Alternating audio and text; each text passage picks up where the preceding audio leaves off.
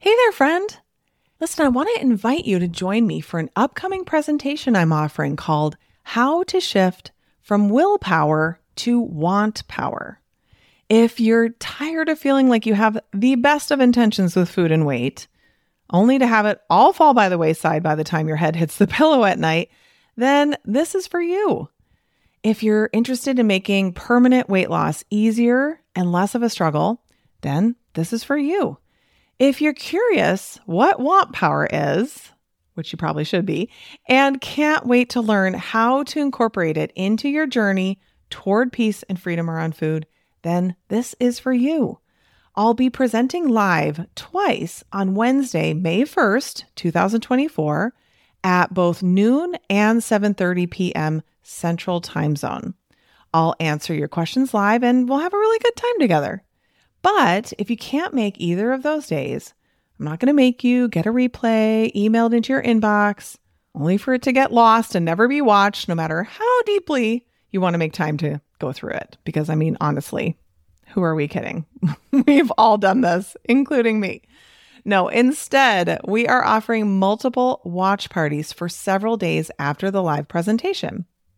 So come watch the replay with other doctors and interact in the chat with them and my team. So either way, whether you come live or to a watch party, it will be worth your time for sure. All you have to do is register at katrinaubelmd.com/wantpower. That's katrinaubelmd.com/WANTPOWER. See you there. You are listening to the Weight Loss for Busy Physicians podcast with Katrina Ubel, MD, episode number 64.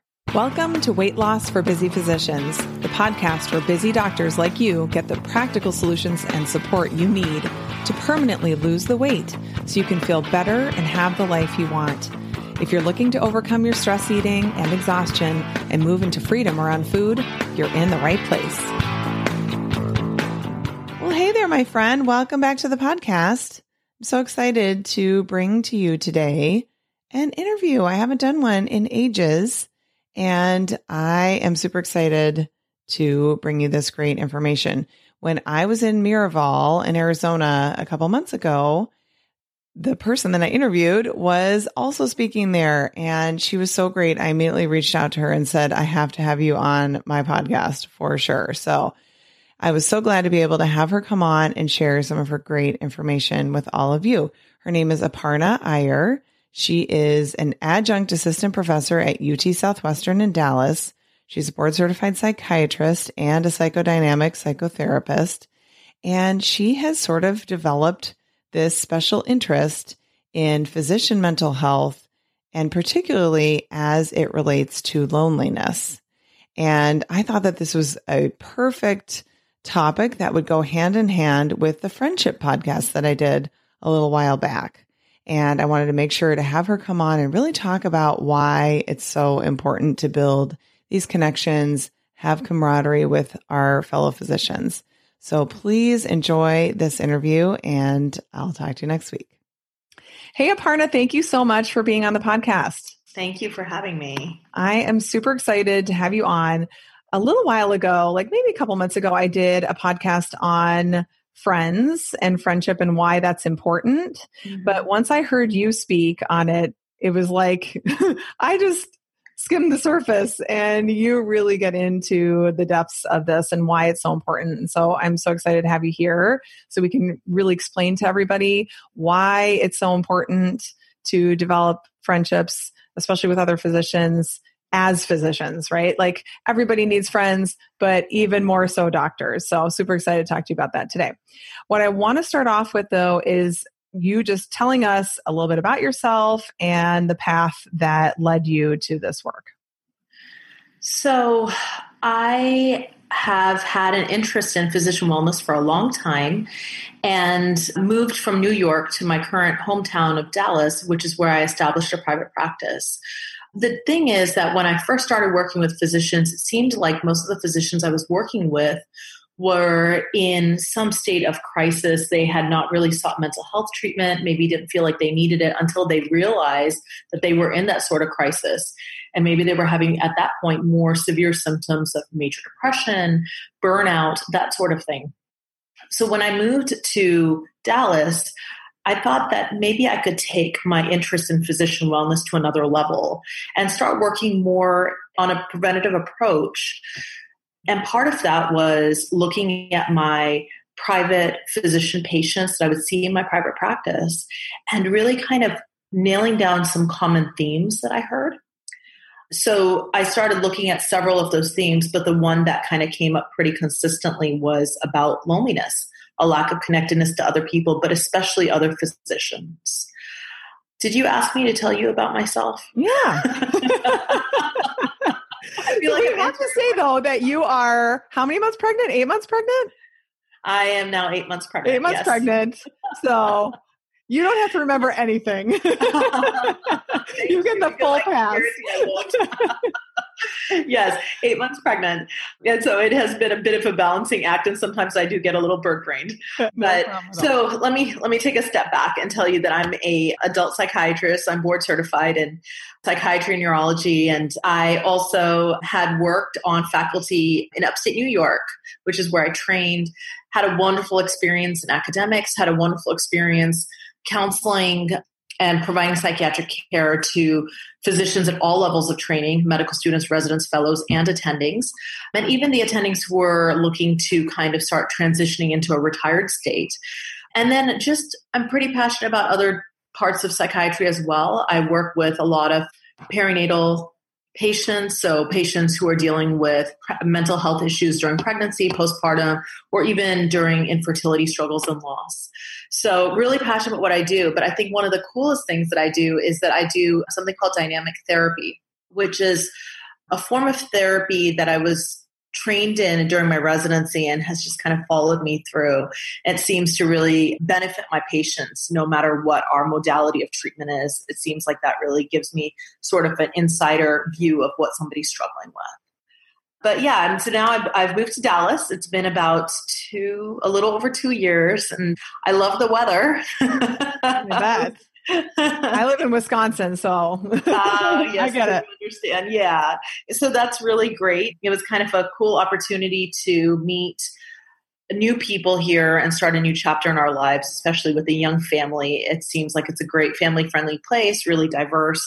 But there are a lot of physicians who are like me out here, who are sort of transplants from other places in the country and even in the world that, speaking of our topic of like the lack of connection and loneliness, it felt like that was pretty prevalent amongst many people here because they moved away from their families and their friends to kind of pursue their profession here. Yeah. I think that, you really bond with your residency coworkers, the people you do residency with, and it's pretty common for those people to all move away. Like the majority, pretty much my residency friends are all gone. Like I'm still in the same place, but everyone else has moved away. So I think it's a real issue. Lots of people in different kinds of jobs move around, but I think for physicians in particular, it's It's true because we move away from our support system a lot of time to pursue med school training, residency, fellowship, and then your first job. You're kind of geographically going to be separated from the people you grew up with or maybe the people you had gotten close to. And then you're right, after residency, some people go on to pursue fellowships or they want to move closer to family. So it seems like we're always in this transitional state, and it's hard to maintain those social connections if you move far away. Right, exactly. And then you have a busy life, right? Because you're working a lot of hours, you might be starting a family and just trying to keep all those things afloat. It's like finding the time to make a phone call to a friend can be sometimes low on the list. Even though we really need it, it just doesn't end up being high priority. Absolutely. So do you think that loneliness amongst physicians is like a newish thing or just kind of with our society that's more of an issue? Or do you think it was always there and people just weren't talking about it? It's a good question. I think it was probably always there, and we are starting to pay more and more attention to it now just because words like burnout and my mom's generation of physicians They didn't have those words necessarily. They didn't know how to describe it. So when we say burnout, it seems to be this umbrella term. And now we're starting to kind of like look underneath that and say, well, what could be contributing? And so we're starting to identify that loneliness and this lack of kind of support or connection is a big piece of it. But just because we're identifying that now doesn't mean that it's just starting now. I think it's probably always been there. Yeah, definitely. I also think too that there's an element of just people finally being willing to talk about these things. I think in the past, people just put their nose to the grindstone and they worked. But at the same time, back when I was still in practice, the older doctors would talk about how when they were young like us, how they would meet for breakfast at the hospital with the OBs and the pediatricians and neonatologists, and like everybody would all get together and eat breakfast together. And then they'd go off and do their thing. And they might see each other in the hospital more often and kind of interact more. And that completely has gone away. Everyone's just kind of doing their thing, passing by. You don't even know who these doctors are. It's not such a tight-knit community. And I wonder if there's some element of that as well, where it's just gotten so big and specialized that people just don't have those deep connections that they continue to foster as they go on for whatever reason. I run kids to daycare. I was just speaking with a program director recently who was talking about how a lot of these CME events, the ones that you go to physically, these big conferences, are somehow just not as attended as they used to be. And a lot of that is because a big motivator to go to them was to get the CMEs, and social networking was an essential part of being a physician back when, as opposed to now. I can do my CMEs online from by myself out here in my office. Mm-hmm. So if I am an overstressed physician who's just trying to make it through, what would I rather do? Would I rather close off my clinic for a couple of days and go off to do the CME? Or would I rather do it in between patients here and there? I mean, in one way, I can see how that would be much more convenient, but you are definitely losing something. Yeah, you're really missing out on that connection for sure. So let's just, get down to basics here. Why is loneliness a problem? Why is it something we should care about? What is the issue really with it? So I think that there's a lot of misunderstandings around what exactly loneliness is. Loneliness is a feeling. It's a subjective experience.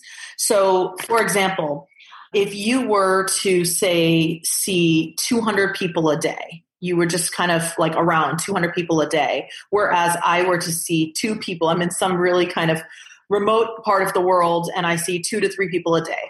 Objectively speaking, I am more socially isolated than you are. But that doesn't necessarily translate into my being more lonely than you are. Okay. So loneliness is really a subjective experience, but just because it's subjective, it's not something we can see or necessarily measure as easily, doesn't make it any less dangerous. The reality is that this is a public health issue. It's not just impacting physicians, although I do suspect that it impacts physicians disproportionately compared to other people. It is a major public health issue, I think worldwide, but we're really kind of noticing it and studying it a lot in the Western part of the world, to the point that many people are calling it a public health problem, to the point that about 40% of Americans now are complaining of being lonely. That's huge. It's a lot. It's huge. And it's not necessarily the people you would think. A lot of them are elderly people who do tend to be more socially isolated, but it's not all elderly people. There was a study done where when they looked at who was most likely to report feeling lonely, a younger age group, 17 to 24-year-olds, were reporting loneliness more frequently than their counterparts in other age groups. And married people, when you're looking at a survey of people, over 50% of them are going to be married, the ones who report being lonely, and which seems somewhat counterintuitive. Mm-hmm. But again, the definition is not just being around people. It's about having meaningful connections with people. That's what protects you against loneliness. That's one thing I really wanted to make sure was clear, was the difference between social isolation and loneliness. Mm-hmm. You can be around so many people all day long and still feel lonely. But yet when I think of loneliness, I think of being alone, right? But it doesn't necessarily have to be that at all. You can be around a lot of people but feel like nobody really knows you or sees you, and I wonder with the kind of, late teens and early 20s demographic, if part of that is the whole social media thing. Absolutely. feeling like you can't even really be yourself. If people really knew who you were, then what? And so needing to put on this show or this facade, and inside going, nobody even really knows the real me. Something like that. Yeah, so absolutely. And I also think, making the distinction between being alone versus being lonely is really important, because we know with physicians, some of us work technically in isolation. You might have a kind of job where you are solo practice. You don't really do a ton of interactions with people all day. But many of us are hospital employed. We're seeing other physicians and nurses and patients and support staff all day long. We might go through the day and see hundreds of people, but that doesn't necessarily translate into not feeling lonely. So I think it's very relevant to make that point and that distinction, especially when it comes to physicians. Yeah. So you have somebody who's lonely, who's a physician. What can that lead to? It's like, okay, so you're lonely. So there's other issues that develop from this, right? Right. Well, I guess first off, we can talk about loneliness in general can cause significant health issues. So we know that people who are lonely are more likely than people who are smokers or people who are obese to die a premature death. So it's serious. It's a major issue. But again, it's not as measurable as, I smoke a pack of cigarettes a day, or my BMI is X, Y, or Z. Right. So a lot of times it's kind of seen as an invisible risk factor, but it's a major risk factor nonetheless. And then I should also mention that the people who are likely to die a premature death from loneliness, again, not necessarily what you're expecting. It's not necessarily the elderly. It's actually more the middle-aged group, which is relevant to us because for many of us, that's when we're practicing. We're still practicing at that age. So, but there are other issues too, in the elderly, it can lead to, I think that there's an association between that and increased risk for dementia, increased risk for lower mobility, increased risk for lower capability to perform your ADLs. So there are those issues, but there are significant mental health issues that are associated with it. So depression, anxiety, so it definitely impacts your mental health. It impacts your ability to be resilient. So that's a big word that we're talking about now, your ability to kind of cope with stresses and adverse situations. And then this lack of sense of belonging can really increase a risk of suicide, which is a big deal. When you're not feeling connected, you're not feeling like you belong to any particular group of people, you don't have those relationships that are protective, then the concern is, are you going to feel as connected and as grounded to people? Are you going to feel like it just doesn't matter if you don't exist? Right. Then the big piece of it too is that loneliness and the lack of social supports has been linked to burnout. Yeah. And so that's a huge problem. I think 50%, right, of physicians at this point will report that they are burned out. Yeah, which is a huge problem. So how, if you're a physician listening to this, how do you know if you have good resilience? Is that something that you can kind of look at yourself and see how you cope with things and determine that? So it's tough. I'm not sure that necessarily.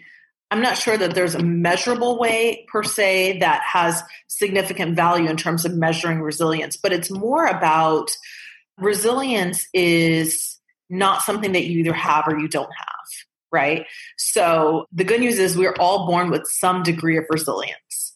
We all have the capacity to deal with stress to some degree, and we can all improve. Resilience can be built.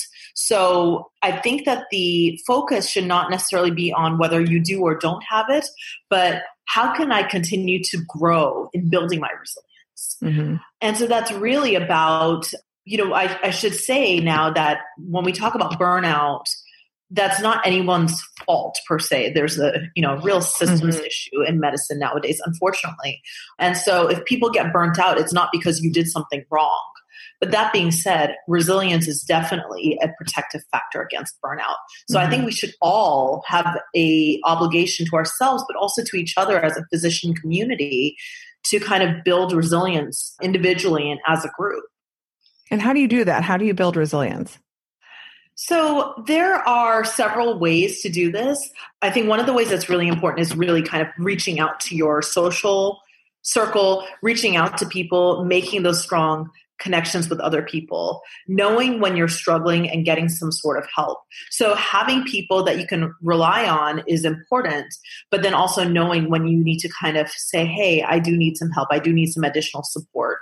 And some people have told me also that, that's important, but also getting mental health support, that sort of thing. So really kind of knowing when to lean on your supports is a huge thing. And then there are other things that we know how to do also, with regards to being mindful and sort of changing your thoughts around some of the adverse things that you experience. Yeah. So changing your interpretation of some things just by changing your thinking around it. Okay, Absolutely. Great. So one last question I want to just ask about with, in terms of defining the problem, how does being introverted or extroverted play into this? Because I think that there's a lot of people who think of like the extrovert is like the life of the party, is always around people, that they wouldn't feel lonely. And then the introvert who likes to, sit in a room and read a book alone would be lonely. Can you speak to that a little bit? Yeah, I think that it is not as simple as you might think. I think it's more of a complex sort of answer. Just because you're extroverted does not mean that you're more resilient. It does not mean that you're any less lonely.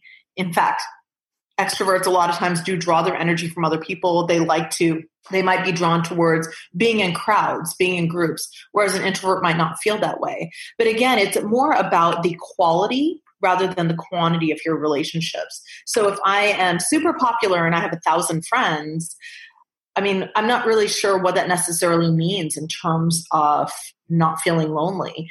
Mm-hmm. Whereas if I have 2 to 3 friends that I know I can rely on, I feel very connected to, our conversations make me feel supported. That could be done by an introvert or an extrovert. And I think that is very protective. Yeah. And I think that's a really important point that I want to just emphasize is you really just need one friend, right? One really good, strong relationship. And maybe that's a family member, maybe it's your neighbor, maybe it's someone you work with, whoever it could be. And do you think that person needs to be in town, or can that person be someone who lives across the country? Oh, I think it could be anybody. Yeah. It could be someone who is in town. It could be someone who's across the country. It could be your spouse that maybe you have not been feeling connected to for quite some time. Mm-hmm. There was actually a study that was done in kids, and it showed kids in a kind of socioeconomically disadvantaged situation. A lot of times having just that one friend at school could make the difference in terms of long-term success versus the kids who just did not feel that sense of meaningful connection to anybody. And the benefits of that, like I mentioned, is it's long-term. It's not just in the here and now. So really, I think that having that sort of connection wherever you can find it, whether it's through FaceTiming somebody or having the person right next to you, is extremely protective. Okay. Now, you brought up something that I wanted to ask you about. Do you think it's okay if your close friend is your spouse?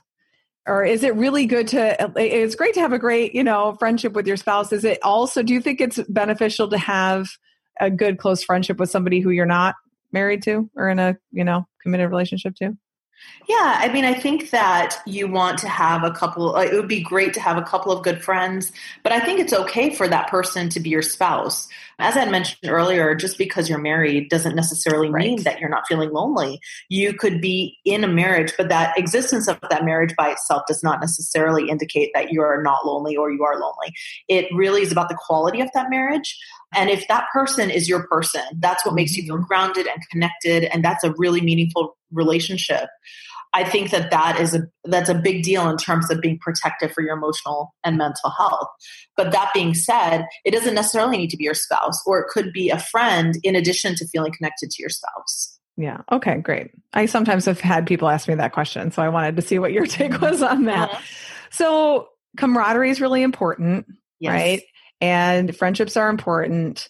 Now, there's going to be people listening who are like, this all sounds great. I'm totally on board, but I literally, how am I supposed to find time to make a friend? Like, what am I supposed to do? I'm just supposed to ask out some random, other female physician. Like, how do I go about actually making a friend or developing this friendship? Yeah. So yes, to randomly ask out another female physician. Yes. Why not? What's so funny is that I have discovered that when you do that, the other person probably needed it more than you did.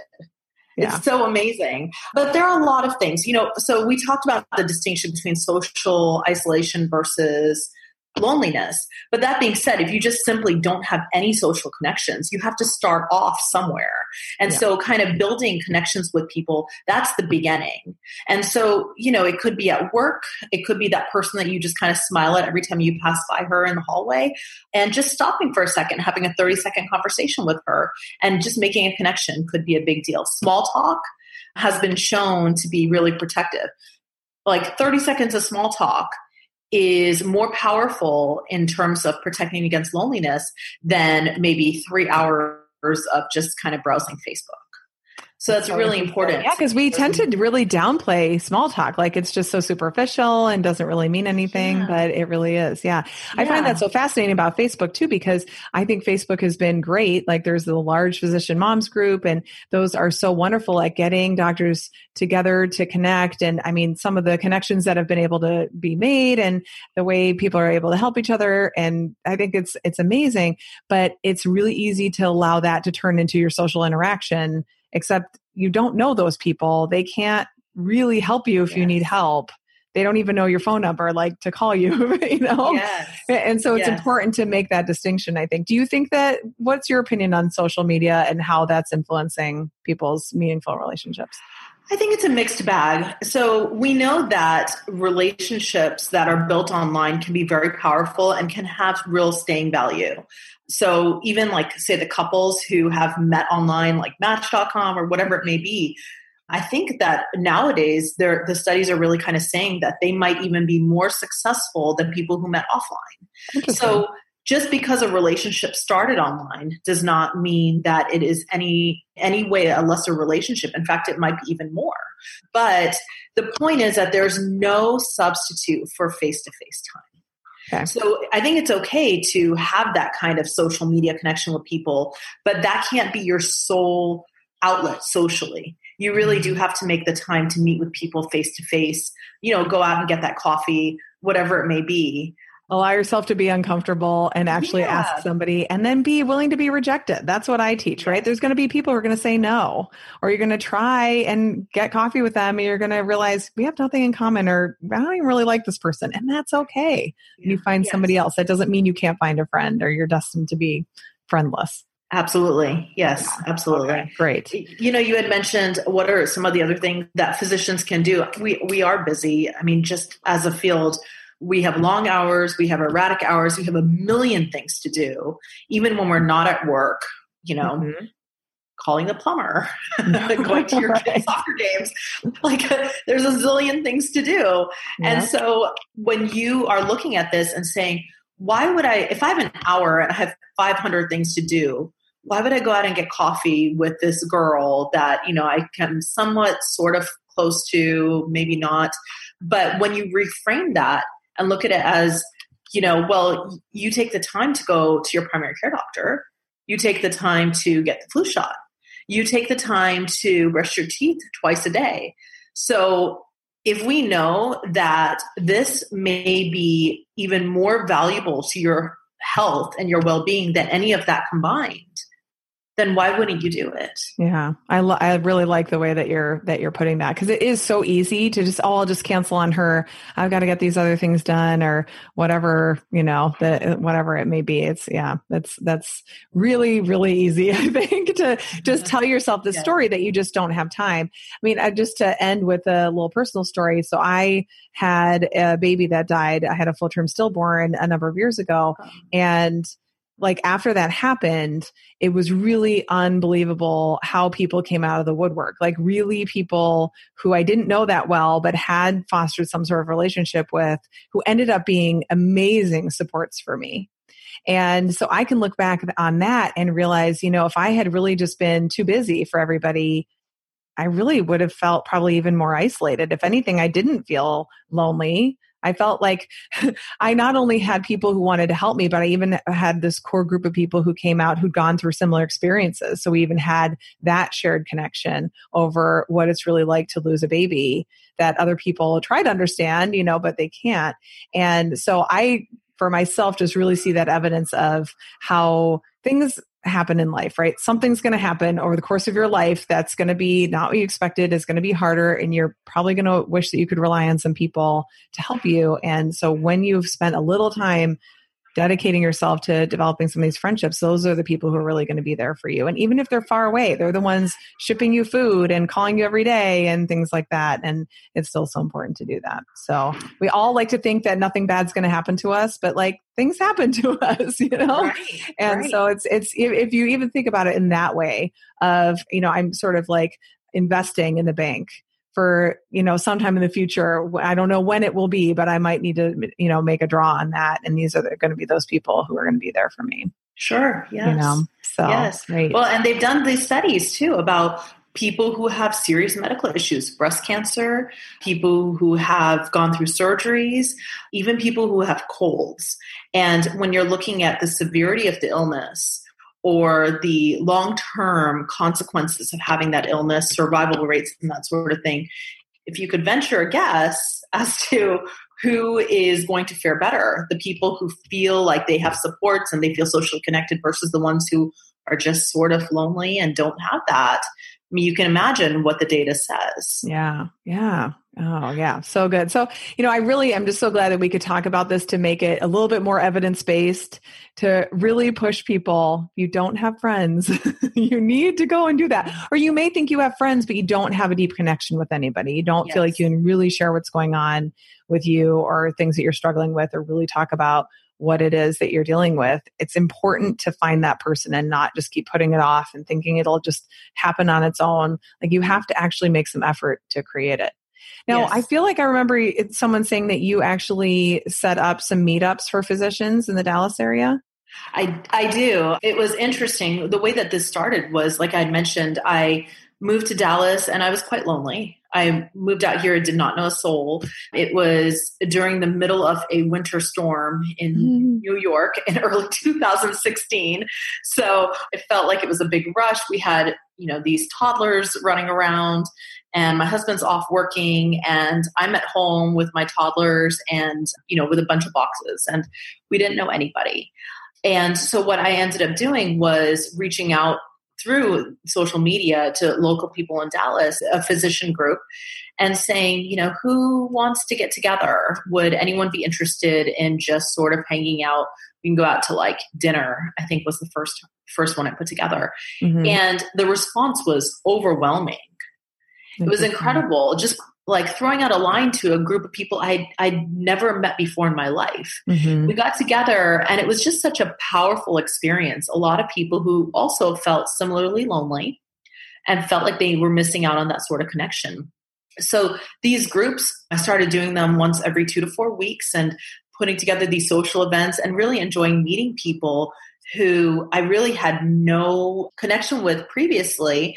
But there is a similarity there. You know, we kind of go through similar sorts of things in medicine, and it was nice to, and many of them were mothers. And so it was really great to have that experience, that shared experience. And these events became more and more well attended, you know, 20 people, 30 people, 50 people. Wow. And then they got to be so big that at some point I realized that I couldn't even hear the people around me. This is really fun. You know, we're enjoying this good food, but like nobody can actually taking over the whole restaurant, right? Yes, exactly. And you know, I could barely talk to the person next to me, let alone the person down the table. Like, yes. So I switched my approach and thought, you know, maybe I'll take advantage of the fact that I really believe in a group, like in the therapeutic value of like small groups. And so I put together these small groups monthly where they're basically support groups. They're wellness groups for female physicians only. And what we do is we come in here in my office actually, and there's anywhere between 10 to 13 of us at any given time. We sit around in a circle, we shut the door, and we just talk. And we talk about anything. And it's incredible how these women who are all different ages and all different fields, from all different backgrounds, ethnically, religiously, whatever it may be, can just connect. We have so much in common. Mm-hmm. And that it's we all think that we're like the special snowflake that nobody else, you know, is going through what we're going through. Yes. Yes.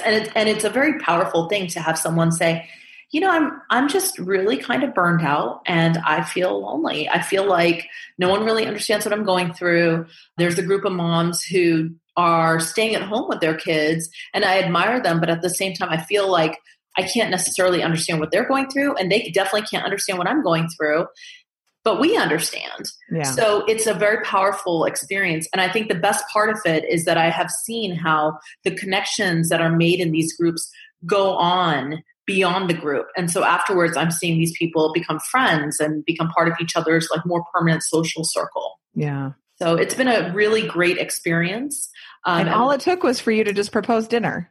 Yes. Right? You didn't set out to have this whole support group kind of a thing going on. You're just like, I would like to meet some people. And I just want to point that out, right? It's just taking one action. I'm going to see what happens from this and then building on that is all it takes. Yeah, definitely. Oh, good. And you had mentioned that some people are not going to be receptive. Some people are unsure of how they feel about it. They'll say, well, I've never met her before. I don't know. And for some people, it's taken some time to come around and say, well, you know what? What do I stand to lose? But for every one of those people, there are other people who say, oh, I'm definitely taking this opportunity. Because I've been waiting for something like this to fall into my lap. Oh, that's so great. I love that. Well, hopefully some other people, similar minded people who are listening to this will decide to take some similar steps and develop something similar with their local area. I think that's great. So I just want to mention that you have written a lot of articles and other writings and things on this subject, and that can all be found on your website, which is www.draparnaiyer.com. So it's DRAPARNAIYER.com, right? Yes. Okay, yes. Good. It's a lot of letters. It's a lot of letters. All right. Thank you so much, Aparna, for coming on, and best of luck with the new baby, okay? Thank you so much. Thanks for having me. You're welcome. Take care. Bye-bye. Bye-bye. Did you know that you can find a lot more help from me on my website? Go to KatrinaUbelMD.com and click on free resources.